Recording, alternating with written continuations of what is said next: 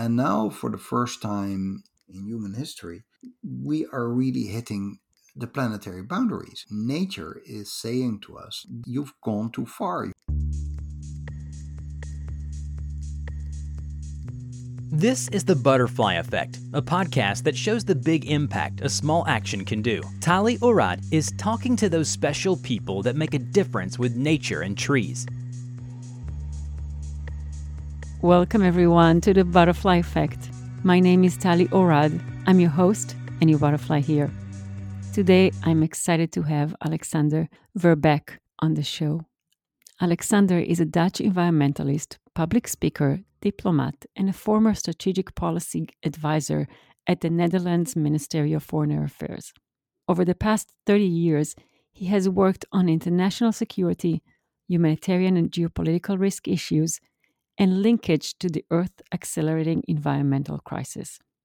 Currently, Alexander is a policy director at the Environmental and Developmental Resource Center in Brussels and an independent advisor on global issues related to climate, security, water, food, energy, and resources.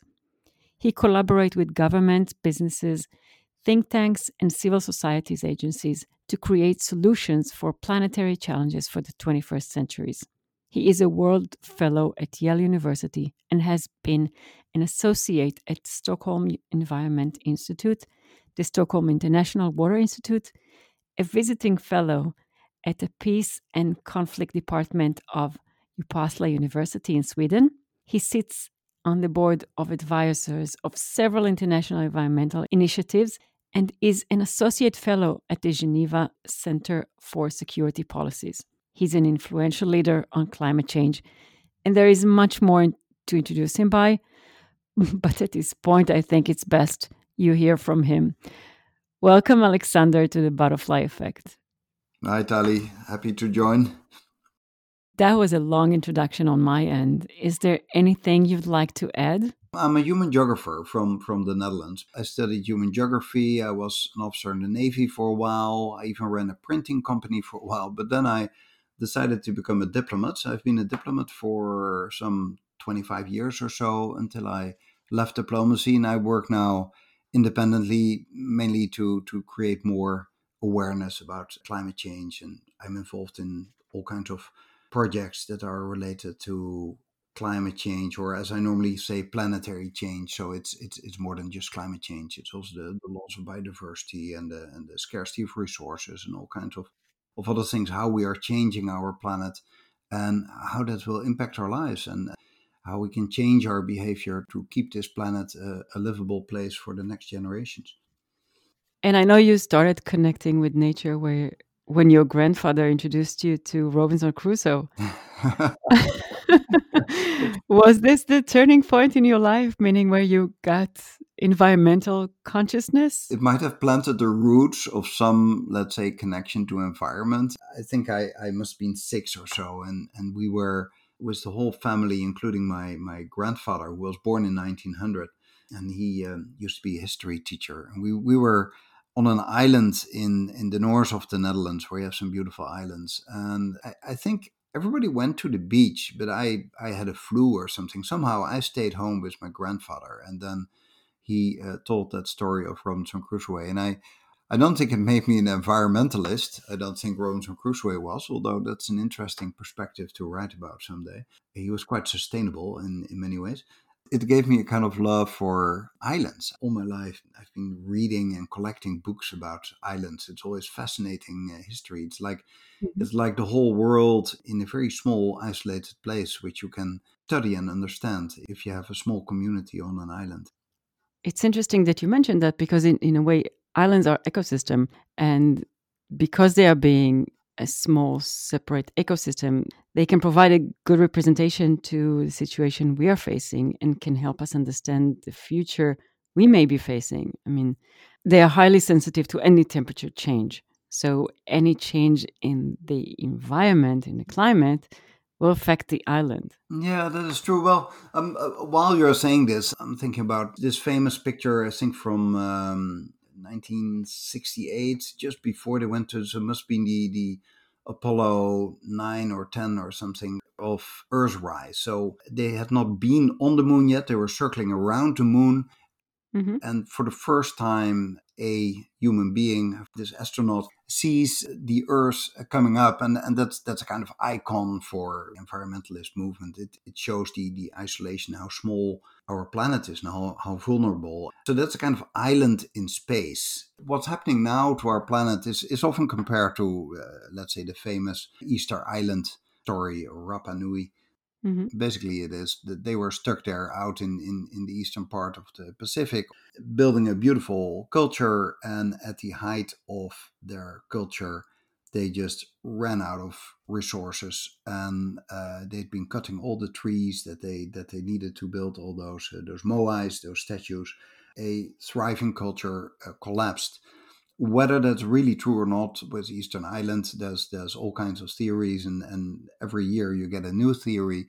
But this kind of principle you have seen on many different islands. Take an island like Pitcairn, for instance, where the mutineers of the Bounty left. So in 1789, they said Captain Bligh, the captain of the ship, and his loyal men were put overboard in a small barge. And with the ship, the Bounty, they first sailed to another island, and then finally they ended up in Tahiti, where they picked up their girlfriends. They'd been there before, and they sailed far away to a completely small, unknown island that had been seen only once years before. And they made a settlement there, and they lived there and were only rediscovered much later in the next century. And then they were growing too big and they were consuming too much, and the island couldn't sustain them anymore. And finally, they wrote to Queen Victoria, "Can you give us another island?" So she sent a ship, and in the mid 19th century, they were sailed to Norfolk Island, much bigger, closer to New Zealand, and Mm-hmm. they live there. And that is an option that we don't have. I mean, we're kind of abusing our planet, using too much of the resources. We're Right. destroying the global ecosystem. Although there are some Elon Musk types that believe that we can all step in a rocket and go somewhere else, that is just not an option. This is the only place we are. We are more isolated here than those Pitcairners were on their little island. Yeah, we can't. I mean, Mars is an option, but not in the near future. And it's a boring place. Why would you go to Mars? We've got a beautiful planet here. On the other hand, I feel like human population is growing, as you said, and our planet is not. If I'm taking your that story and extracting it to where we are right Yeah. now, so population is growing. Planet Earth stays the same, as you said. We can go to Mars or any other planet. Then, what other options do we have? I think it's too easy to say that the growth of the population is the thing. I mean, the key thing is that we consume too much, we burn too much fossil fuels, we slash our forest, we pollute too much. And that is not so much done by the whole population in the world. It is a small part of that population, let's say the richer people in the world. I believe the numbers are now something like the top 1% richest people on the planet produces twice as much CO2 as the bottom 50% of the planet.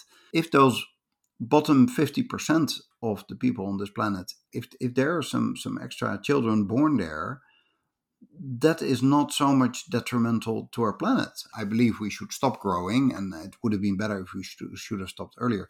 But it's much more about all the other things. So if you have to look at the key problem, that we produce too much CO2. That has a number of reasons, but the main reason is the burning of fossil fuels, Hmm. especially coal, and then to a lesser extent oil, and a little bit better is gas, but all of them is a bad thing. So the problem lies with, out of the 200 countries in the world, it's basically, let's say, a top 20 countries that produce about 80% of the problem.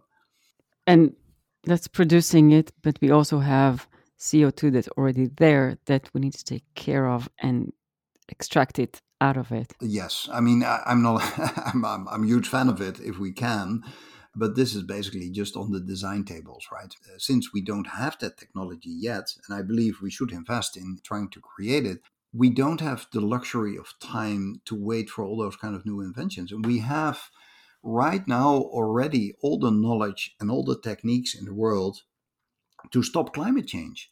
So what we need is not so much new technology, although I would applaud it. What we need is new policies. We just need better governance. For those of us on this planet that have the right to vote, we should vote for leaders that have a long-term vision and that believe in science and that take the right measures to save this planet and to preserve this planet for future generations. And we can do it. It's all available. So it's just a question of priorities. I mean, take now this strange year of 2020 that will go in the history books as a kind of really odd one, or maybe in the history books as, the first dip into the Anthropocene, this new geological epoch that we're living in, where everything will be different. If you look now at the measures taken, I mean, why are we spending so much money to save all our national airlines? I mean, they are heavily polluting. Use that money to make, for instance, fast speed rail connections, or invest Mhm. in electrical bicycles and better bicycle paths. And ultimately, it's not just those kind of measures. You have to move to a completely different system of how we run our countries and how we run our planet, where you should define your aim of governance differently than it is now. It's now all about the growth of the gross national domestic product. Mhm. And it shouldn't be about just economic growth. It should be about, are the people happy and healthy and safe? How do we create the best society for our people? And if that is your aim, those that have the most interest in economic growth, and that is the big companies, that you should reduce their influence. So you mentioned the rich countries. One thing I want us to kind of like, or have listeners envision, is we all saw this famous image of the polar bear floating on a tiny island that is slowly melting away. And this is one effect of climate change among other signs. And we see it on social media, most of us in the rich countries, but it doesn't affect us directly. So we don't really understand. Or we say it's not, we can't really do much. But here, I want us to talk about there are indirect effects that are affecting us, are affecting the rich countries as well, and some that have huge impact on society. And I know you advocate a lot about that, and you share a lot of stories. And I would love if you can share some of them here. Maybe starting in where the ice bears live in the Arctic, people feel that, that's something far away. Most people will never ever go there in their lives, etc. But what is often said is that the Arctic is not like Vegas. You can't say that what happens in the Arctic stays in the Arctic. The Arctic is rapidly warming. It's warming much faster than the rest of the planet. What does that mean? Well, for instance, in the latest data from October indicate that there's 60% less sea ice than the average of the past 40 years. And the Arctic is the thermostat of our planet. And if that changes, all the patterns of climate and the weather impacts in the world are changing. So the jet stream is changing, and you have to see that. Okay, wait, pause. Can you explain that? Okay, so if you have a river that goes steeply down, it goes kind of straight and it has a lot of power. But if a river comes in a flat delta landscape, where it's more flat land, it starts to meander and it loses its strength. And that Hmm. is a bit happening to the jet stream now. It normally derives its energy from the difference between the warms in the tropics and the cold in the Arctic. But now that the difference is getting less, it impacts this kind of river, this jet stream that so much impacts our weather patterns, because it starts to meander more. And it's not just that the weather is changing, it's also that this changed weather stays longer on one place. So you get all kinds of weather extremes. So what is happening in the Arctic will impact the climate everywhere. So, and then going back to your question, what does this climate change really mean? Well, apart from the most obvious things that in the past, let's say 5 years or so, I think everybody of us has experienced, more heat waves. We see the forest fires in Australia. We all remember the pictures of the koalas earlier this year. And then we saw the forest fires in, California. There's a lot of similar impacts that you see less in the media. So if you look at the non-Western countries, they have more climate change impacts, but it gets less attention. Right. So those are the direct effects. And now let's go back to the indirect. Daily, thousands of people migrate away from the coastlines to often the bigger cities. I mean, take a country like Bangladesh. They've reached the point that, from now on, we can no longer live here and we have to move. And that happens in many places in the world. So you see a lot Mhm. of migration movements that could be either for sea level rise, or it could be because of heat and that your harvests fail, there's too much drought. It could also be flooding and other reasons. But it also means that people lose their livelihood. It trips a lot of people just over the edge back into poverty. And after decades of lifting hundreds of millions, literally billions of people in the world out of poverty, a lot of that progress that we've made altogether in the world may now be lost, and people go back into poverty in situations where there's just no way that they can still get out of that. And that makes people more vulnerable for all kinds of forms of abuse. There's, for instance, research on an increase in child marriages because families have like 4 or 5 children, and the youngest children are really threatening to die out of hunger. And then marrying off your girls that are sometimes just 12, 13 years old, and getting a little bit of money for that you can use for your other children that otherwise are starving. That is the kind of horrible moral dilemmas that families find themselves in many places. I mean, these are huge numbers. Mhm. That is the kind of indirect impact of climate change that is much more than that ice bear on that tiny little island.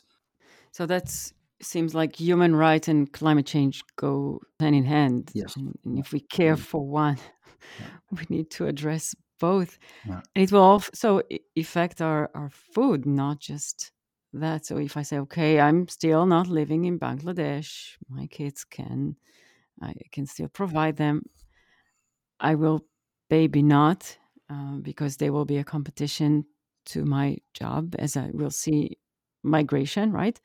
And there will also be an effect on the quality of food I'm buying. So even though I really want to, I can't.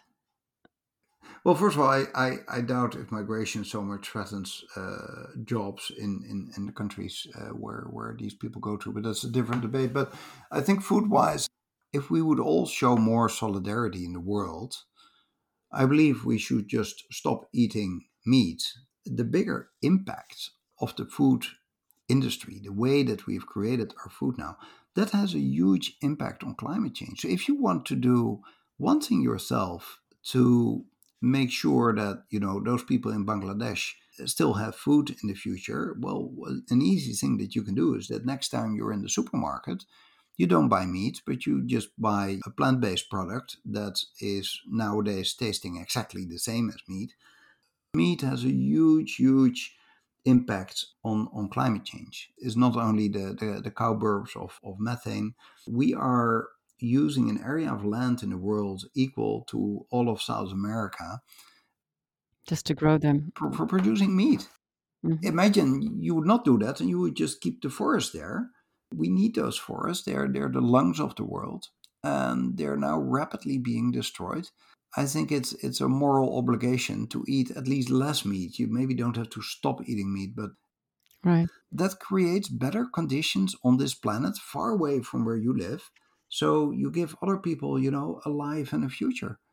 You mentioned two things. One is preserving the forest, and the second thing is at the beginning you mentioned, I wish there was a machine that we could invent to extract the CO2.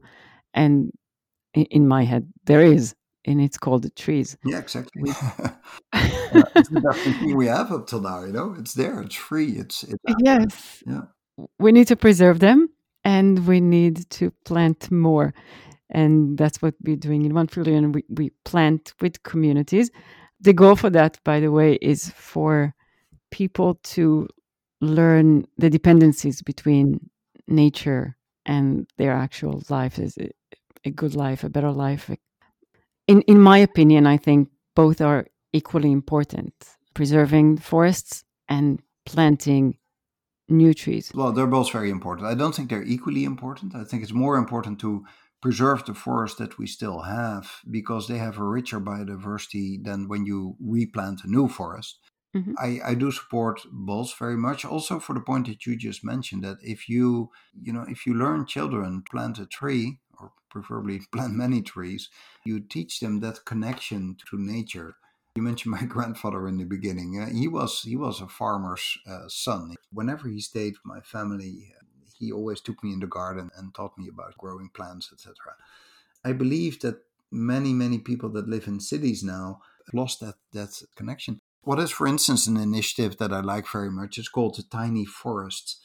Often in an urban area, you take a piece of land that is as small as about a tennis court, Hmm. and there you plant native trees. You plant them very close together. They have a remarkable impact in many ways. First of all, they capture carbon, which is good, but it brings a bit of nature in a very urbanized area, and that does a lot with people. Any research that has been done on how people respond to nature is amazing. How good it is for you. Right. Any of your friends that you know that have been stressed that they couldn't work anymore have been advised by their doctors go and walk in a forest because that's the best way to heal. And I notice it myself. I love walking in nature. When I'm there, I become a different person. I feel more connected to nature. And since not everybody can always go into nature, which is typically something from the people nowadays, you go to nature. You're not part of nature. You visit it. Separate, Like you yes. go, I'm going to visit art in a museum. There was a research recently, well, maybe a couple of years ago now, in the UK that 10% of the children in the past year has not spent a single minute in nature. And nature was defined as wide as going to a beach or going to a city park. 10% has never set foot in nature in the past year. What does that do to that generation? That is the generation that is really going to be impacted on a massive scale by climate change. Right. They're going to be hit by nature, but they don't know what nature is. I think it should be part of education. Education should creating much more awareness of the world that we live in and how that world is changing. Many teachers probably want to do that, but I don't think the curriculum gives them enough time to do so. So again, this is also a government issue. And you say curriculum, and then for me, I'm thinking part of a curriculum is science, and part of a curriculum should be going outside. And I'm just curious, I don't know if you have the answer of how we ended up here. What went wrong through the process of, I mean, I'm a parent. I Yeah. hope I teach my kids about nature. This model that we live on now, this neoliberal model of running our society and our economy, that's been on for about whatever, let's say 250 years by now. But the flaw there is that we missed out on the environment. And that is for a long time, since the world is so big, we got away with it. And now, for the first time in human history, we are really hitting the planetary boundaries. And now nature is saying to us, you've gone too far. You've ignored nature. And you see now with, climate change, pollution, plastic in the ocean, and the loss of biodiversity, we are now at the point that this model is not working for us anymore. So where have we gone wrong? Well, maybe there wasn't another way to make that progress, or we were too late to realize it. I think the first real warnings were the Club of Rome in the early 1970s. Their main conclusion of their big first report says that somewhere between now and 100 years, somewhere in that 100-year period, we are going to reach the limits of growth. And we're now exactly halfway in those 100 years. Hmm. And this is the point that we are reaching those limits. So, what can we do? There's not one single silver bullet that's going to change all this. We have to work on many fronts together. And the biggest emergency is climate change, quickly followed by a second huge one, which is the loss of nature. For instance, at all the animals on the land on this planet, you would look at their weight, 96% of those animals is either humans or livestock. only Right. 4% is still wildlife. I mean, that is what is left. And we've gone way too far. That's another good reason, by the way, to stop eating all those animals and use that space for rewilding. Give them back to nature, plant forests, let wildlife roam free there. It's better for everybody and it's better for the planet. Do you see a light at the end of the tunnel? Is there hope for us? I can't live without hope, so there should be. I have read and heard and spoken to so many people, and I know so much about what is going to happen, and it is so horrible. It literally keeps me awake at night. On the other hand, yes, there is hope because we have the solutions. We know how to do it. We only have to change our behavior. It's not that the Titanic is sinking and there's Right. no lifeboats. It is just we can still repair this Titanic. We just have to stop playing the violins and the orchestra and the dancing and whatever went on. We know how to repair the thing. We know how to change our behavior. And I thought this year was a complete nightmare in many ways. The pandemic was, of course, one thing. It gives a little bit of a taste of kind of future because this pandemic is not completely unrelated to what we're talking about. Because if you destroy nature, the animals are migrating too, and you bring animal species together that normally don't meet, and that increases pandemics. That's what the World Health Organization has been warning for all along. Recently, I got more hope. That has, I think, a lot to do with the developments in the United States that reason has won, and that people that believe in science and that respect other people and nature are going to be back in charge. I think that really gives hope because the US is still, even after all that happened in the past few years, it's still a leader, if not the leader in the world. We also just saw the Climate Ambition Summit Hmm. where you see how the UN is stepping up and how many countries got active there. I think the EU is really stepping up their act. Of course, as an environmentalist, I would like to see them do more, but I think it's diplomatically a masterpiece how far they got with such a diverse group of 27 countries that they found this compromise. Yes, it can be better, but yes, it's also a very, very good step forward. Even China, not the classical example of an environmentally conscious country, has set now their ambitions for 2060 and has something that was missing since September. They have now also set an intermediary goal. These are three major sources of the problem that we're talking about. If you have the EU and you have the US and you have China, that gives hope. And all of them could do more, of course. But yeah, you have to start somewhere. You won't have the ultimate solution tomorrow. Those things go by steps, and these steps are going in the right direction. So it's now a question of scaling up, raising the ambition, and convincing people that we should all be on board to save this planet. So you brought up countries, and as a diplomat, that's the hat you have on, and that's what you focus on. But the average individual will say, well, there's nothing I can do. Well, maybe I can stop eating meat, but my few pounds of meat that I eat are not going to be substantial to changing that. And I think there are steps that us individual can take. And I wonder if you can share some of those tips so people will not feel as they're helpless or they're just on that ship listening to the violin and sinking with it.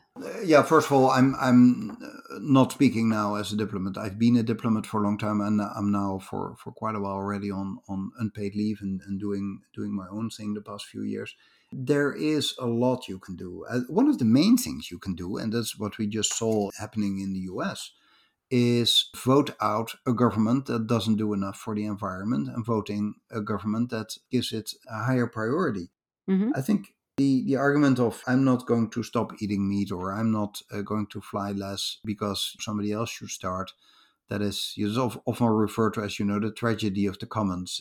Countries do the same thing. They all point at another country because the other one should start first, and then nothing happens. That is not true. You can do a lot of things yourself, just in your everyday life. I think stop eating meat. That is one thing, but also things like, isolating your house, put the temperature a little bit less high, grab your bicycle instead of stepping in a car. It's better for your health as well, and it's more enjoyable. Simple things like, what kind of light bulb are you using? Don't put your clothes in a dryer. If you've washed your clothes, just hang them out instead of a dryer. Use a lot of energy. Yeah. And try to use renewables. Either put solar panels on your roof, or if not, paint your roof white. That also helps. It reflects the sun a bit. Basically, Yeah. consume less, create less waste. So waste is a huge problem, and it's also a big challenge as everything is wrapped up, and we kind of like used to see everything wrapped up. And it becomes a norm that we need to work on changing to be one of the things we should change. We need to educate the next generation about the environment. And the odd thing is, it's now the other way around. Greta Thunberg and all of the other young climate leaders, they are now teaching their parents and their parents' generation how we should take care of the planet. I mean, that is such a strange moment in history. If I summarize all your suggestions, they're more in making the environmental conscious decision when we purchase something, when we vote, when we eat, when we commute, basically in every aspect in our lives. And I Yeah, think, yeah. right, once we have that guideline guiding us through every decision, we'll have a better chance in impacting our personal and the world. Yeah, yeah, but I don't think we should overestimate what you as an individual can do. I think ultimately the only way that we can really save this planet is by really changing the whole system, how we have organized everything. And for that we need government. So we really need a very environmental conscious government. So that brings me back to, I think, the first point I mentioned. Voting is maybe the best thing you can do, and maybe a second best thing is become an activist for nature. That doesn't have to be that you're the next Al Gore or something. It can just be very local in your own community. Yeah, create more attention for what is going on this planet and what impact it will have. So, another point I want to bring up is the collective conscious, or you can also call it global conscious. We should all consider ourselves as part of a group and not just a collection of individuals. And that every action we do, in a way, affects others. And we're not alone. It's not just us. It's a question of justice. I mean, there's so much in this world what is unfair. Just take climate change. It is hitting the poor people in the poor countries more than the rich people in the rich countries. Now look at who created the problem. Well, that's of course that's the latter group. That is the rich people in the rich countries created the problem, and other people are suffering from it. We will need a lot of solidarity in the world to tackle this problem together and make this world a more fair world where everybody can be happy. If we continue on the track that we are on now, then we are lost. And I'm happy to see that increasingly governments are seeing this. The examples I just gave, I mean, that gives hope. We're not there yet.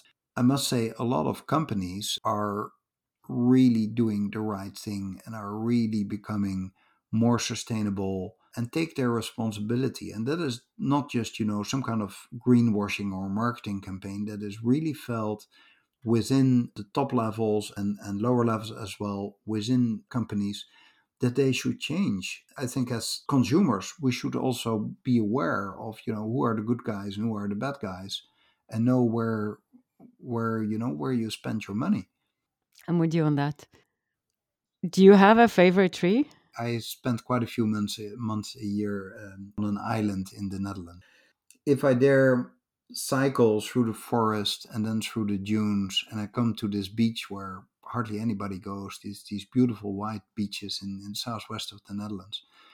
There's on top of one of these dunes, there's one tiny tree that shouldn't be there because they're blown away by the wind, and there's no other tree on all those tops of those dunes. And this one little tree that is not very impressive, it is maybe not much higher than I am. It's maybe 3 meters high, withstanding all the wind and the drought that it experienced there. And I think that is such a brave little tree, and it's been there for many years. And all the time that I come there, it's like, my tree is still there.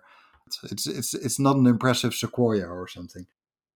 It doesn't have to be. What type of tree is that? I've no idea. You're from the Netherlands. How do you say tree in Dutch? We pronounce it as boom. You spell it as B-double-O-M. There would be boom in English, but we pronounce it as boom. And Well, the plural is bomen, several bomen. And a small one is called a boompje. I would definitely need more bombing. We do, yeah. Thank you, Alexander, for everything. I really appreciate what you're doing. Great, thank you. And it was great talking to you, Tali. And thank you, everybody, for joining us today. We are all beautiful butterflies, each in his and her individual ways. I wanted to thank you for joining me today in this episode. I really appreciate you coming on this journey with me, and I hope to see you next time. And remember, it only takes a small action to make a big difference. Be a butterfly. And that's all for this episode. Thank you for joining us today. Please subscribe to hear more of our stories of change.